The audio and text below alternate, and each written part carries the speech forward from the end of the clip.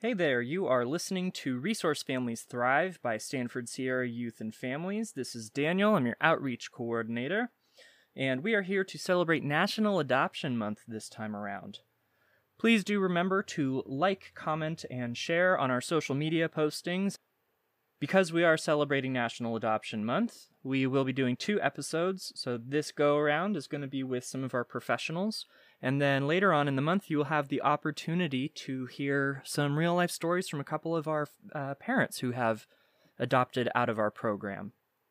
If you're a first-time listener, Stanford Sierra Youth and Families is an organization that has a long-standing reputation within the Sacramento region. We provide a variety of services that all support our agency mission, transforming lives by nurturing permanent connections and empowering families to solve challenges together so every child can thrive. At this time, we have office locations in Sacramento, Citrus Heights, Roseville, Grass Valley, Woodland, Placerville, and Napa. As we start National Adoption Month, I do want to give you a chance to hear from a couple of the professionals that we have within our organization. One of them is from Pathways to Permanency. The other is from one of our mental health programs. I'm going to have you two introduce yourselves to everybody, including to each other. I'm Sandy Certain. I'm with the Destination Family Program. And what's Destination Family? Destination Family is a program that works in collaboration with Sacramento County, and our goal is to find adoptive homes for the most challenging kids. The official terminology is one or more barriers to adoption, but that's essentially big sibling groups, teenagers, children with developmental or medical concerns. But 90% of our children are still demonstrating the effects of the traumas that brought them into the system in the first place, making it harder for them to move directly into an adoptive family. It's nice to meet you, Sandy. My name is Laura Monheim. I am the Associate Program Director for our FIT program at Stanford and Sierra Youth and Families. The FIT program actually stands for Flexible Integrated Treatment. We also partner with Sacramento County, and we provide mental health services to children who have Medi-Cal, and the age range is very wide, ages 0 all the way up to age 21. The flexibility within the program is we provide a huge variety of different types of therapy services, including skills work, trauma-informed therapy, parenting skills, advocacy. We're a high-intensity program for our children and their families, and we walk through various steps of the mental health system with them. That could include supporting them through a hospitalization, supporting them with linking them with ALTA, or working with their school to get them an IEP. So we really, really support and advocate for our families. We don't just do the therapy and the mental health support. Right now, because of coronavirus and shelter in place, we have more barriers to providing our treatment, but typically we're out in the community every day, going to their schools, going to in their home, working with them side by side and supporting them with whatever might be going on. So I have you both on so that we can talk about National Adoption Month being November. As we've gotten ready for this podcast, one phrase that's kind of come around to me a lot is seeking people who are adoption competent. What is adoption competency? What does that mean to you? I think for me, because I've gone through the adoption competency trainings that are available, I think within our program, it takes on a little bit of a different angle. What I found with adoption competence is really understanding that people are creating a different type of family, and that there could be challenges inherent to that. And so we want to be able to sort of identify from what we know historically tends to happen in these situations, as well as being flexible and available to understand what a specific family is dealing with. The one thing that I did notice in all of the trainings, because they all address an enormous part of what it's like once a child is adopted and becomes a member of another family, and the different concerns that tend to come up then. but there's very little about how do we get these kids that are hesitant to ever trust again, to be willing to trust and slowly to join the family. So that's just a very little bit different that we experience with adoption competence. It really does sound similar to, I think, our perspective in the FIT program. If we're thinking mental health specifically and providing mental health support to families who are either considering adoption or going through that adoption process, or maybe even considering, disrupting an adoption, or, supporting a child in foster care who's been through multiple placements, I really think it does mean understanding the complexities behind that process. And it's going to look so different for every single child. Each person has their own identity, right? And that identity is created through our life experiences. And when we have more adverse experiences, that self-identity can sometimes be really negative, right? And so I think adoption competency for me, it also comes with being trauma informed, right? When we think about being trauma informed, it means we're considering what's happened to the person, not what's wrong with them. And that's really, really important when we're thinking of adopting a child, right? It's not necessarily the things that are doing that might be considered bad, or they're getting in trouble. They're dealing with something very, very serious that, or many things that are very, very serious, and being mindful of that process, in addition to being mindful of how the behaviors that someone is going through or are experiencing are impacting the family that they're currently with, right? And supporting on both sides. So supporting that child through what they're going through, as well as supporting that parent or that family to make that decision that's going to benefit them, but also support the kid the best that they can. And Sandy, that actually can kind of bring me into a specific question for you. So you said in Destination Family, you work with kids that have at least one barrier to permanency, and it does tie into being trauma-informed. What do those barriers typically look like? What do you mean when you say barriers to permanency?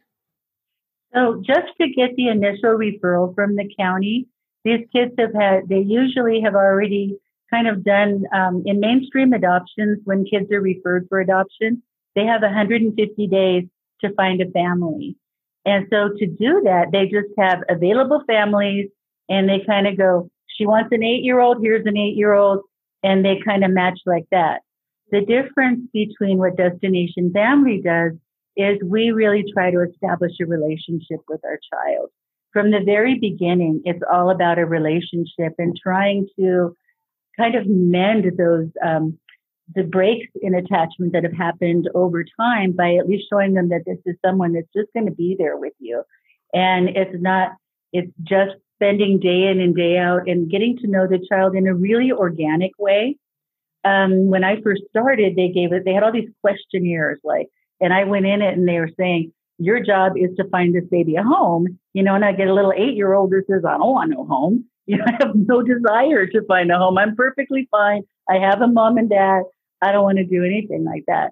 But it's in over time and establishing that relationship that we're able to really start to hear what their concerns are and what their fears are in a very organic conversational tone, rather than like trying to just fill out a wish list of what you want. And the other benefit for us is there's no time limit. So we can take as long as it takes for this child to feel safe enough to take a shot at another family.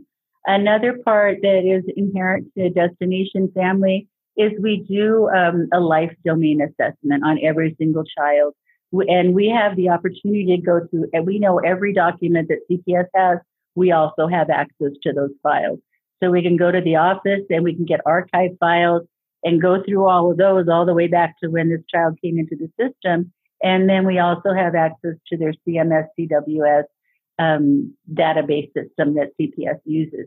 So we can go back through and we do all this reading because there's so much information, especially in the older handwritten chronos where someone wrote Grandma Rose's phone number on the side of a progress note and it never got placed into anything else that we had access to it.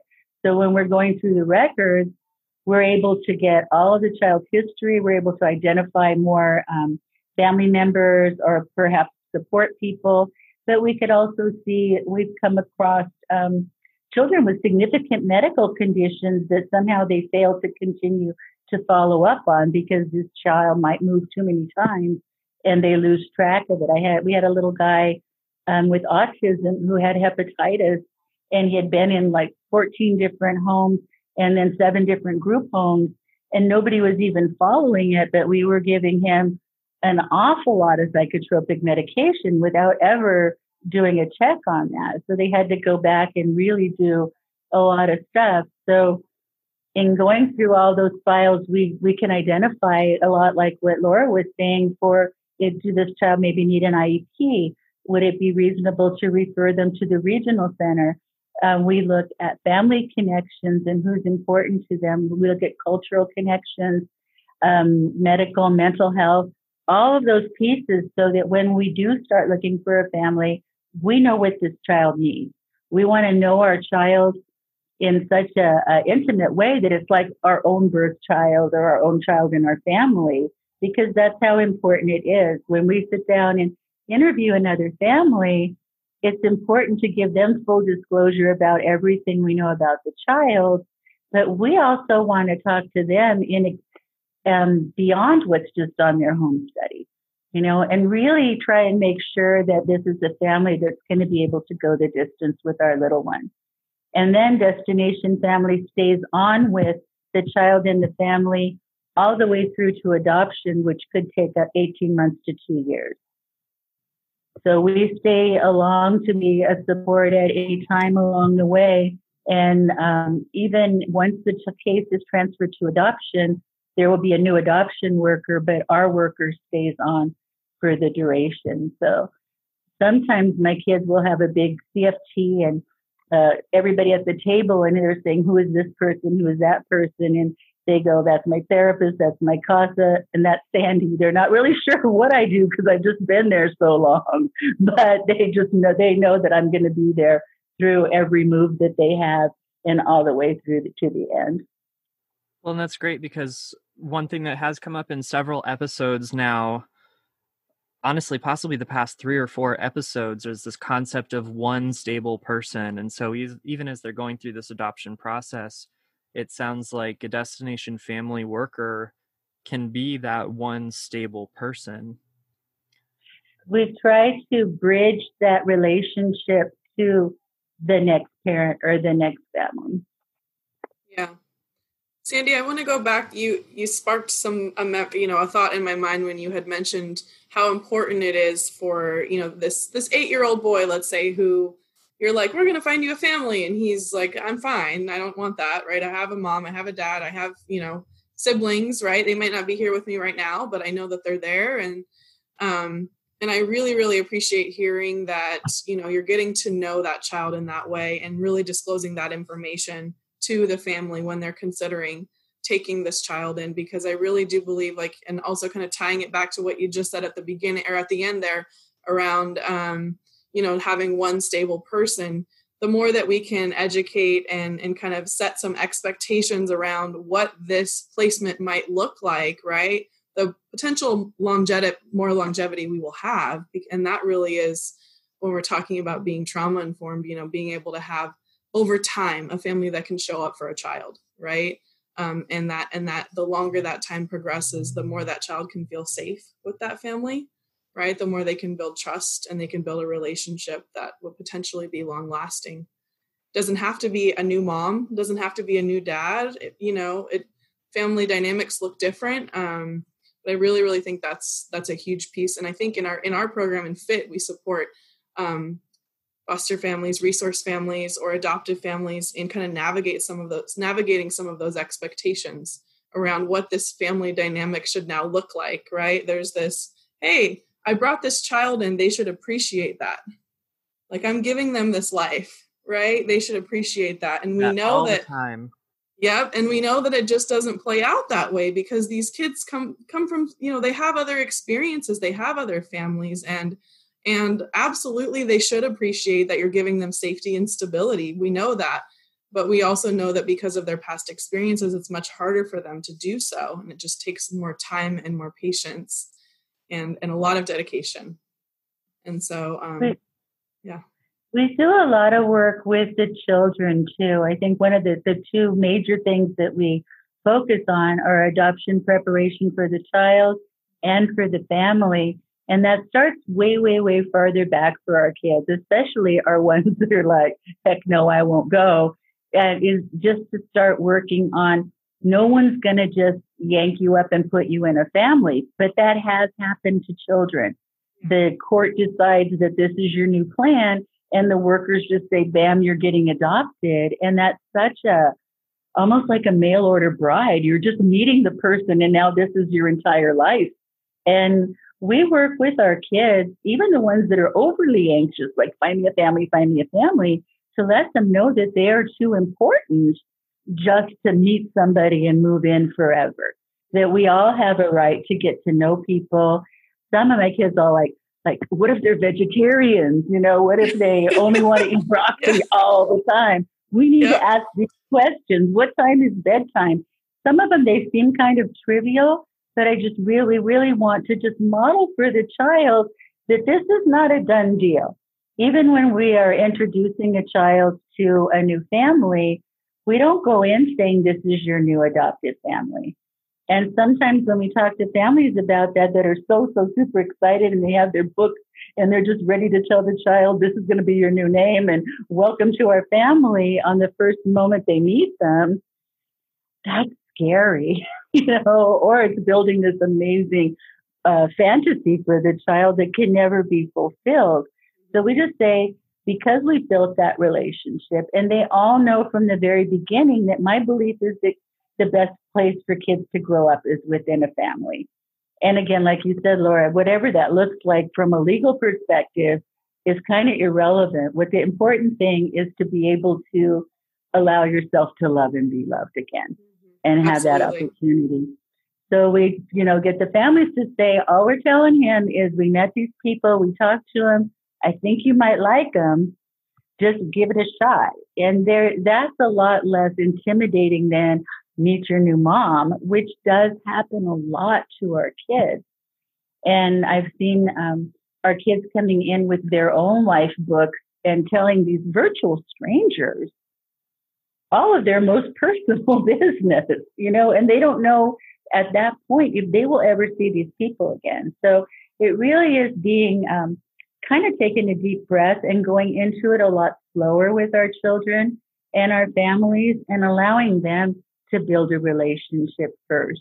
There's no arbitrary timelines. A lot of times there used to be kind of the standard of so many short visits, then a day visit, then an overnight, then a placement. And ours, we can take as long as it takes for the child to feel comfortable.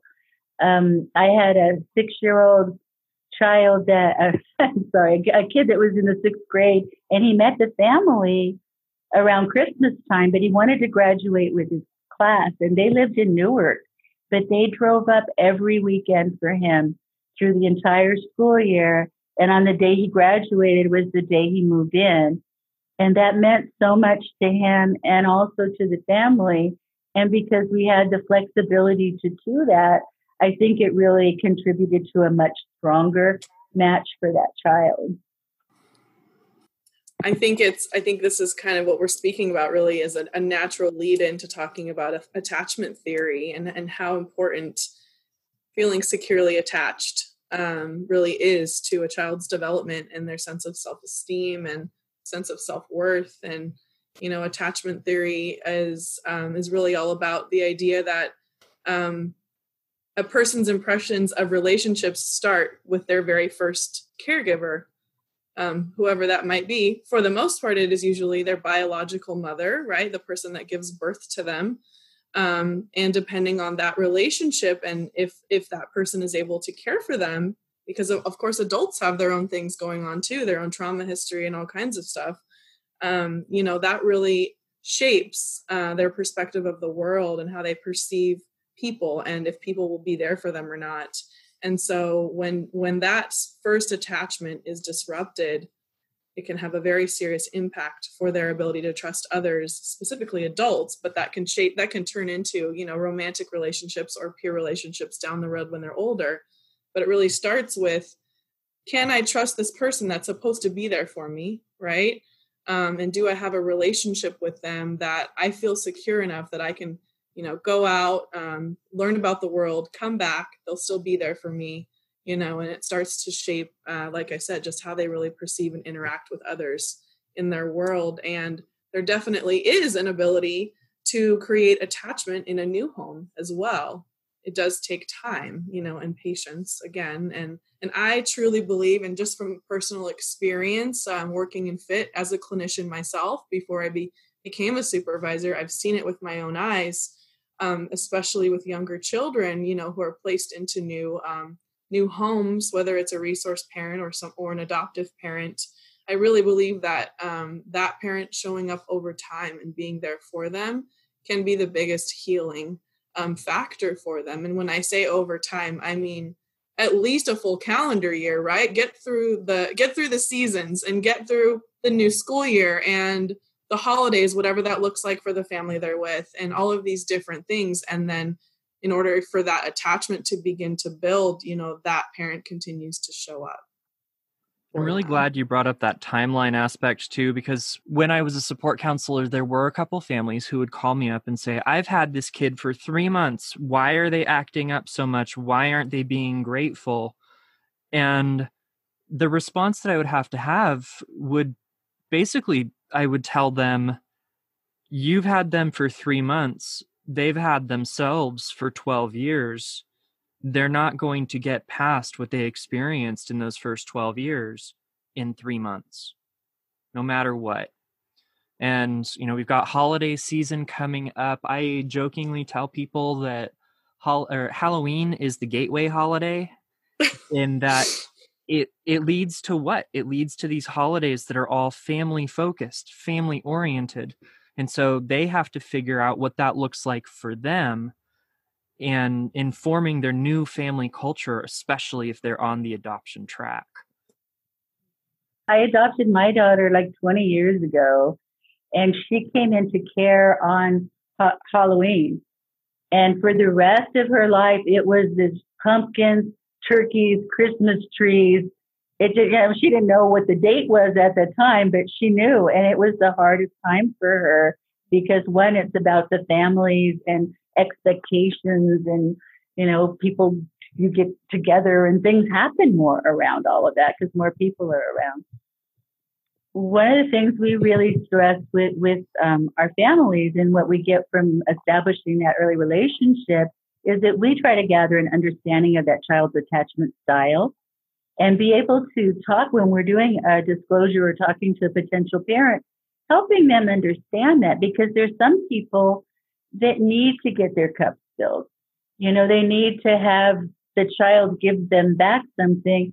And we can tell from the beginning, there are kids that they love you like crazy, but it's not going to look like you expect it to look, So it's to be able to try from the beginning to match with the family that's going to be more understanding with that child's attachment style, because it's sort of the attachment style based on their life experience that gives everything meaning to them.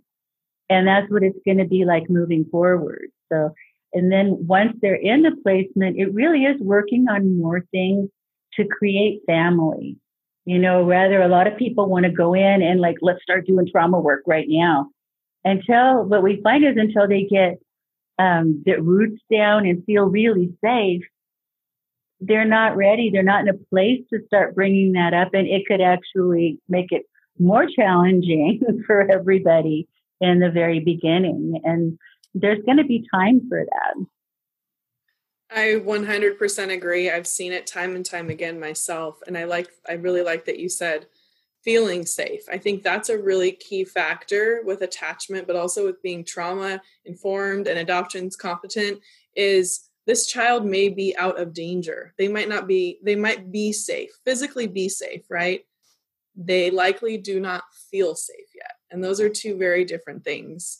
And in order, that is exactly what we do in FIT as well. In order to be able to really start doing that trauma work, the clinician and the team really, and, with partnering with the family, needs to look at, do we believe this child is in a place where they feel safe enough to do the trauma work? are they ready to go there yet? Maybe we can just work with behaviors now, or, collaborating with the parents, providing psychoeducation, things like that. And I had a 5-year-old myself, a little one who, they had gone, we had done the, let's get through some holiday seasons and some things like that, and be there for this little one. And she started to do really well. And then, mom says, and they had gone, their adoption had been finalized, things were going really awesome. She was going to start first grade, and mom says, okay, let's do her trauma work now. And, I really was, I didn't quite believe that she was ready to go there yet. And mom was, and the client wasn't really ready, but the client was starting to talk to her mom and ask her specific questions, about why are we here, and different things like that. And so in partnering with that family, mom was like, you know what? I think we're good right now. I think we're okay. And they were able to graduate from services with the understanding that, if we start seeing some more of these things come out, of course, you can always come back to treatment. We can always do the trauma work down the road.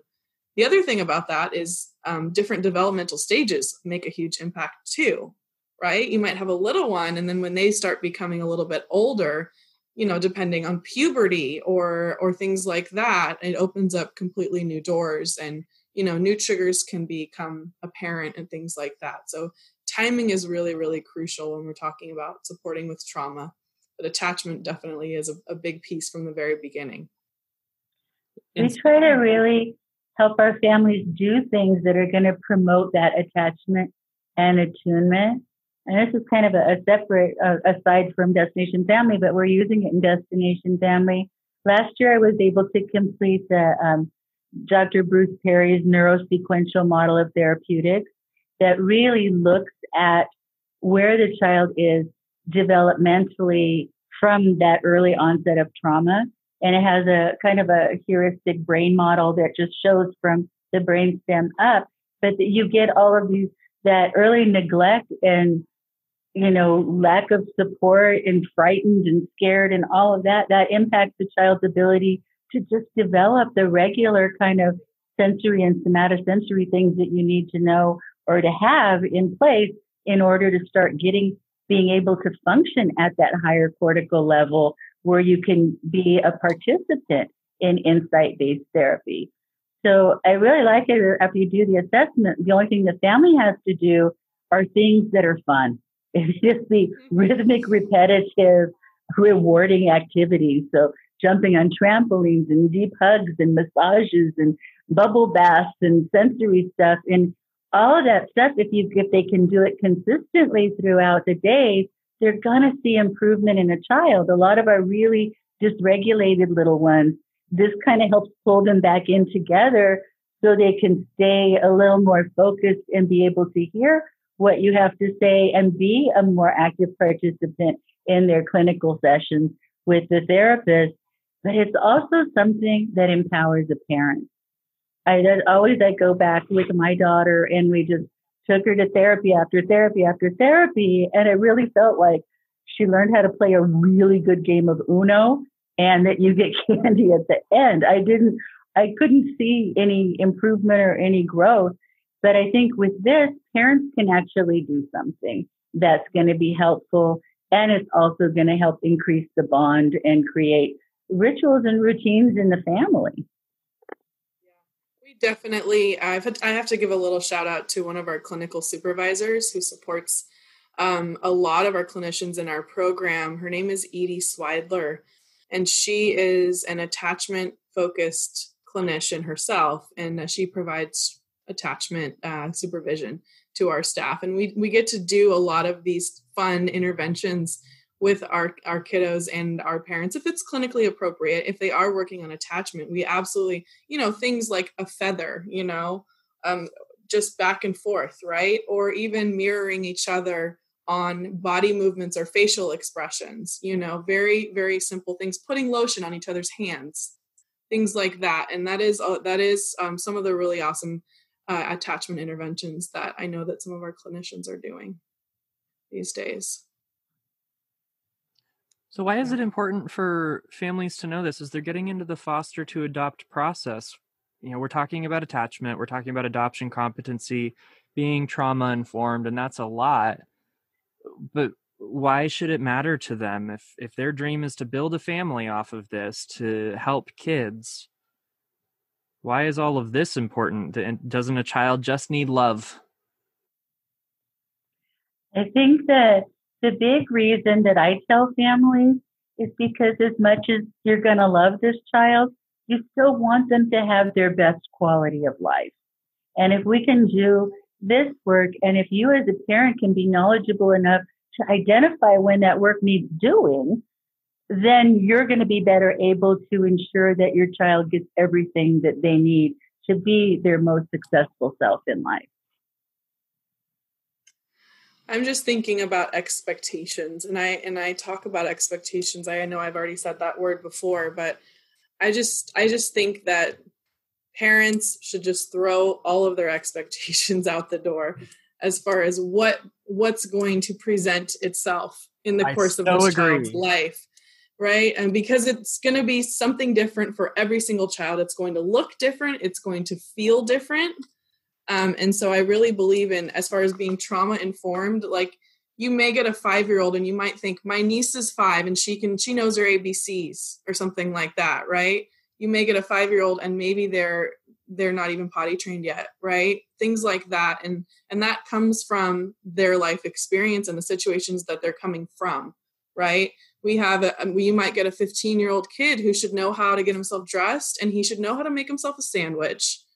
Make yourself your lunch, and kids sometimes depending on, we can know about appropriate and kind of within normal limits about development, but our kiddos that have gone through so many different placements and so much trauma and things like that are not going to have some of those developmental educational skills that they should already have. And so I think that's just really, really important. And they are probably likely going to see behaviors. Not every child, I guarantee that you could probably share a story about a kiddo that was very well adjusted and met a family, and there was like a wonderful happy ending right at the beginning, but I will say that it is very likely that there are going to be challenging times, and they're going to see behaviors that are going to be hurtful, whether that's destructive things in the home, or just not getting along with people, calling people names, saying I hate you, saying I don't want to live with you, I don't want to be your parent. Sometimes those things happen, and it's kids really testing, is this person going to be around, and how long are they going to be around for? I've seen kids think do that to their biological parents, right? Yeah. Oh, of course. But how much harder on a different level is it when it's not your biological child to hear something like that? I imagine that parents are questioning, am I the right person for this kid, right? And so, yes, you are. You absolutely are the right person if you're willing to show some unconditional love and stay educated around what their needs are, because those needs will continuously change. I think it's that really coaching for them in developing that ability not to take it personally, because that's the worst. When that kid says, I'm out of here, I don't even want to be with you guys, you're not my mother, then they'll say, fine, if you don't want to be here. And it's an angry response to a hurt response. But once they hear that, you can't unring that bell. I just have my parents almost practice, when you're 21, you can leave, or you're here, you're mine, I love you, and just continue to be sending and saving that message. And I know that we hear those things, the you're not my real mom, all that stuff. And in my experience as a support counselor, I've seen the most pushback from kids on the adoption track from the older ones. That's just my professional experience. So why, I guess realistically, my big question, because there are so many older, quote unquote, kids, talking about 6 and up realistically, in need of permanency, why is adoption so important for them? And actually, if we could focus that in even more on teenagers, if they're older, they've developed their own personality, their sense of independence, they're coming into themselves. Why is it still important for them to have families? I think a lot of our kids, they want that. even the ones that say, I don't need that, or they hear about AB 12 and they think they're going to be rolling large with that, whatever amount of money they're going to have. And I don't need anybody. But they underneath that is a lot of times nobody's going to take a kid my age. Nobody's going to want me. So why should I put myself out there and hope that it's going to happen? That's one reason why we've sort of steered away from having kids be active in developing their own kind of recruitment tools and child available. We used to do that and let them make it up themselves until I realized it's kind of like a dating profile that nobody ever picks you. You know, it's really sad when, you know, a kid's all, this is my best dress in this picture. I look good. These are my favorite bands. This is what I like. You can find me a family. And then months and months and months and months go by and we don't.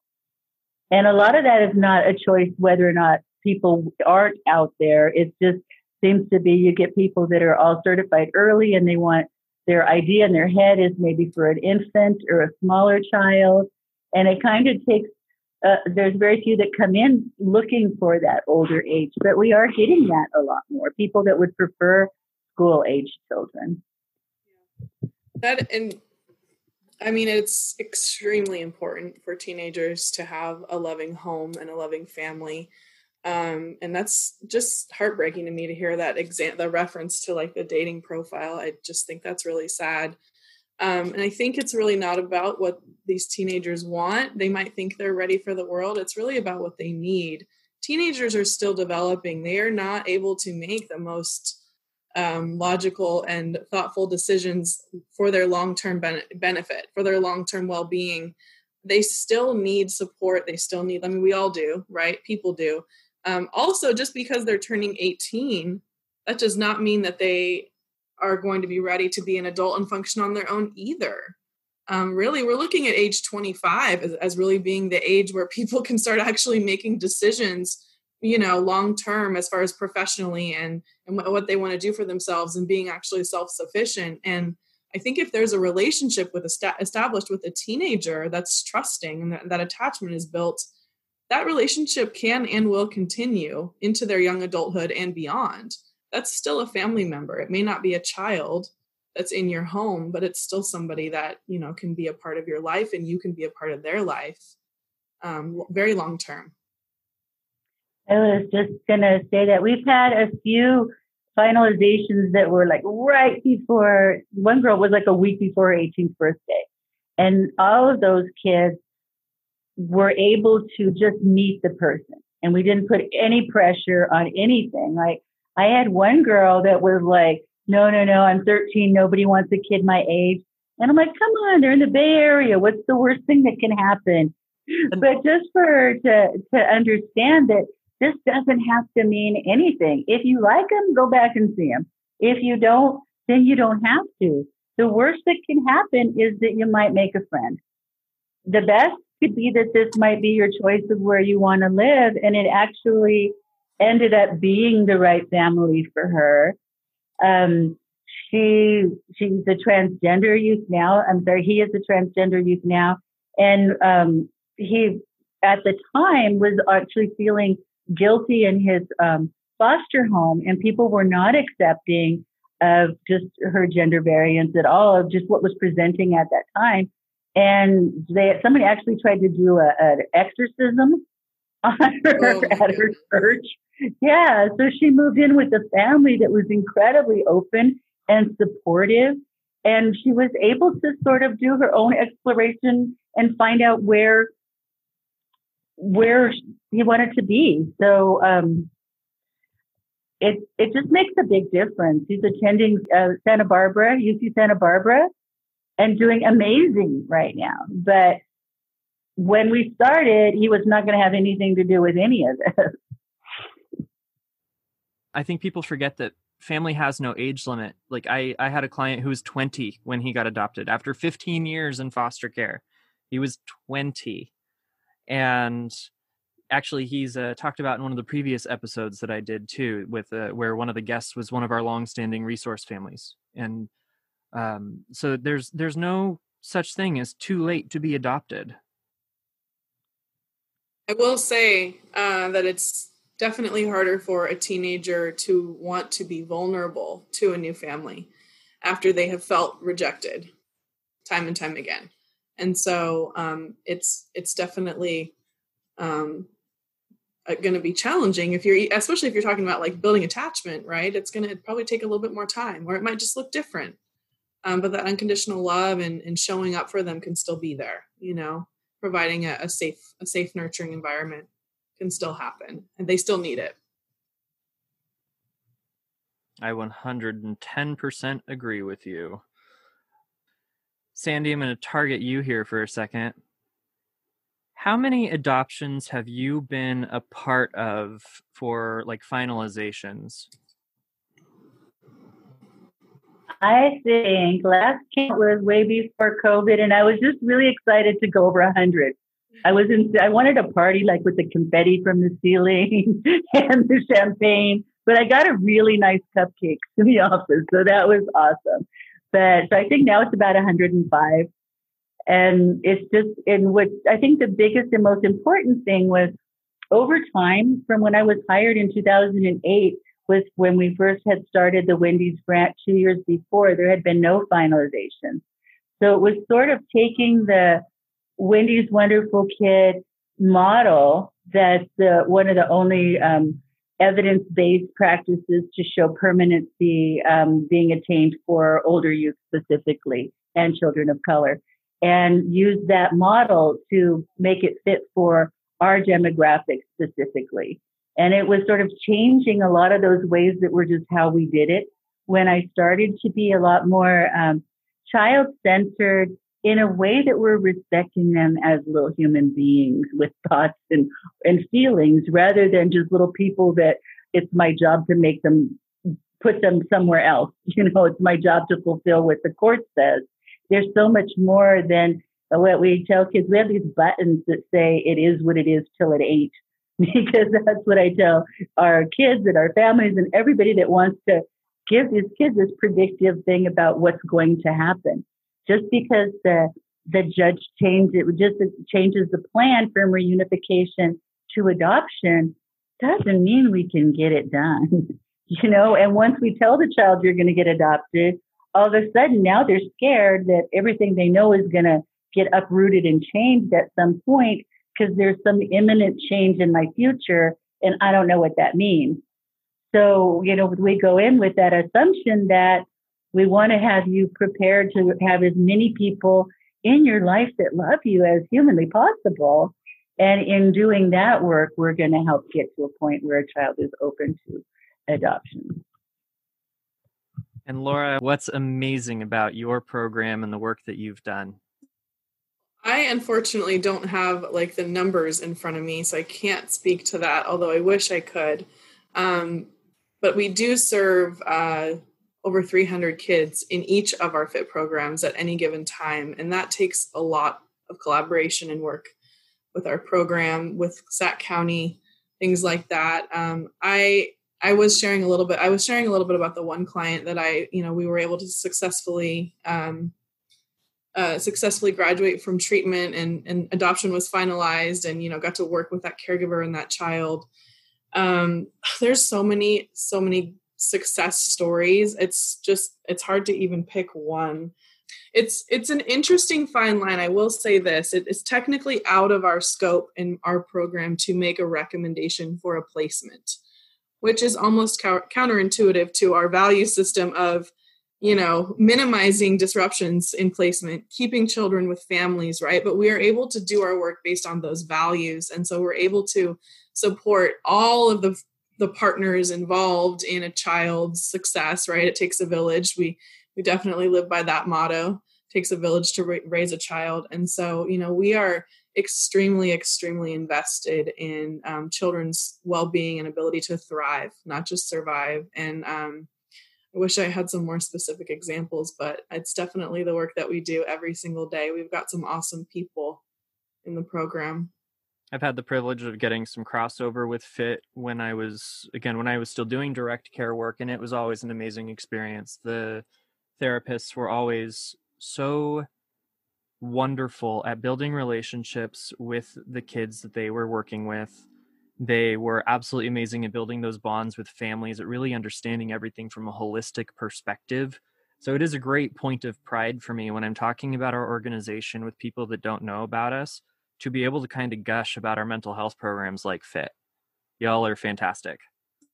Yeah, we definitely value children as the whole person. You know, it's so important to really partner and work with them on what's important to them. What are things that they're already good at or that they're passionate about, and how can we incorporate that into their progress, right? So instead of just looking at them as why they're there in treatment and what the problem is, it's who are they? You know, who do they want to be? What do they desire to do in their future? You know, how can we support them to get them to where they would like to be, and to be able to stay in their family and to have that environment, and for everybody to have fun again. That's sometimes just a goal, right, of a family. It's not about meeting your treatment. It is about meeting your treatment goal, you know, managing depression or anxiety or helping self-regulate. But in the family's words, right, we use a lot of family, you know, we want to make sure it's the family's language. So sometimes we just want to be able to have fun again. We just want to be able to, you know, go out in the community and stay safe, right? And the more smiles and positive interactions, the better. And so it's definitely more than just individual mental health services. It's the family as a whole and the child as a whole person, and helping them thrive. We have just finished a 3-year comparative study between the county's adoption programs and our adoption programs, and we have it in the draft form.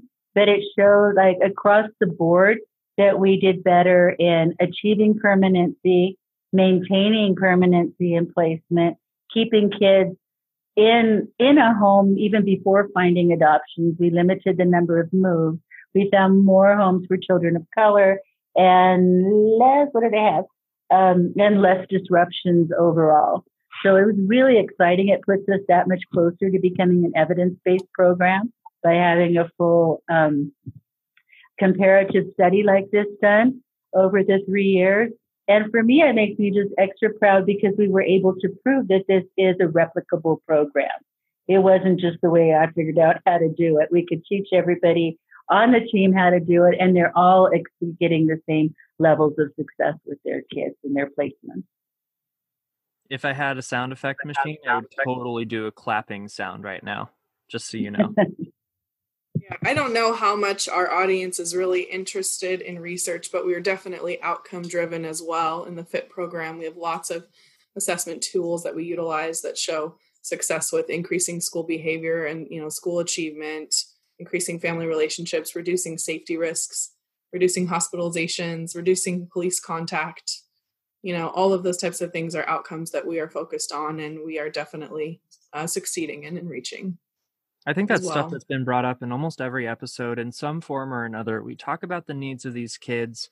Our organization, you know, we specialize in working with intensive service foster care youth in our program. Not that every child is going to be intensive service, but given that we have an understanding that all of our kids have experienced trauma, there is a possibility that they're going to need some deeper trauma work.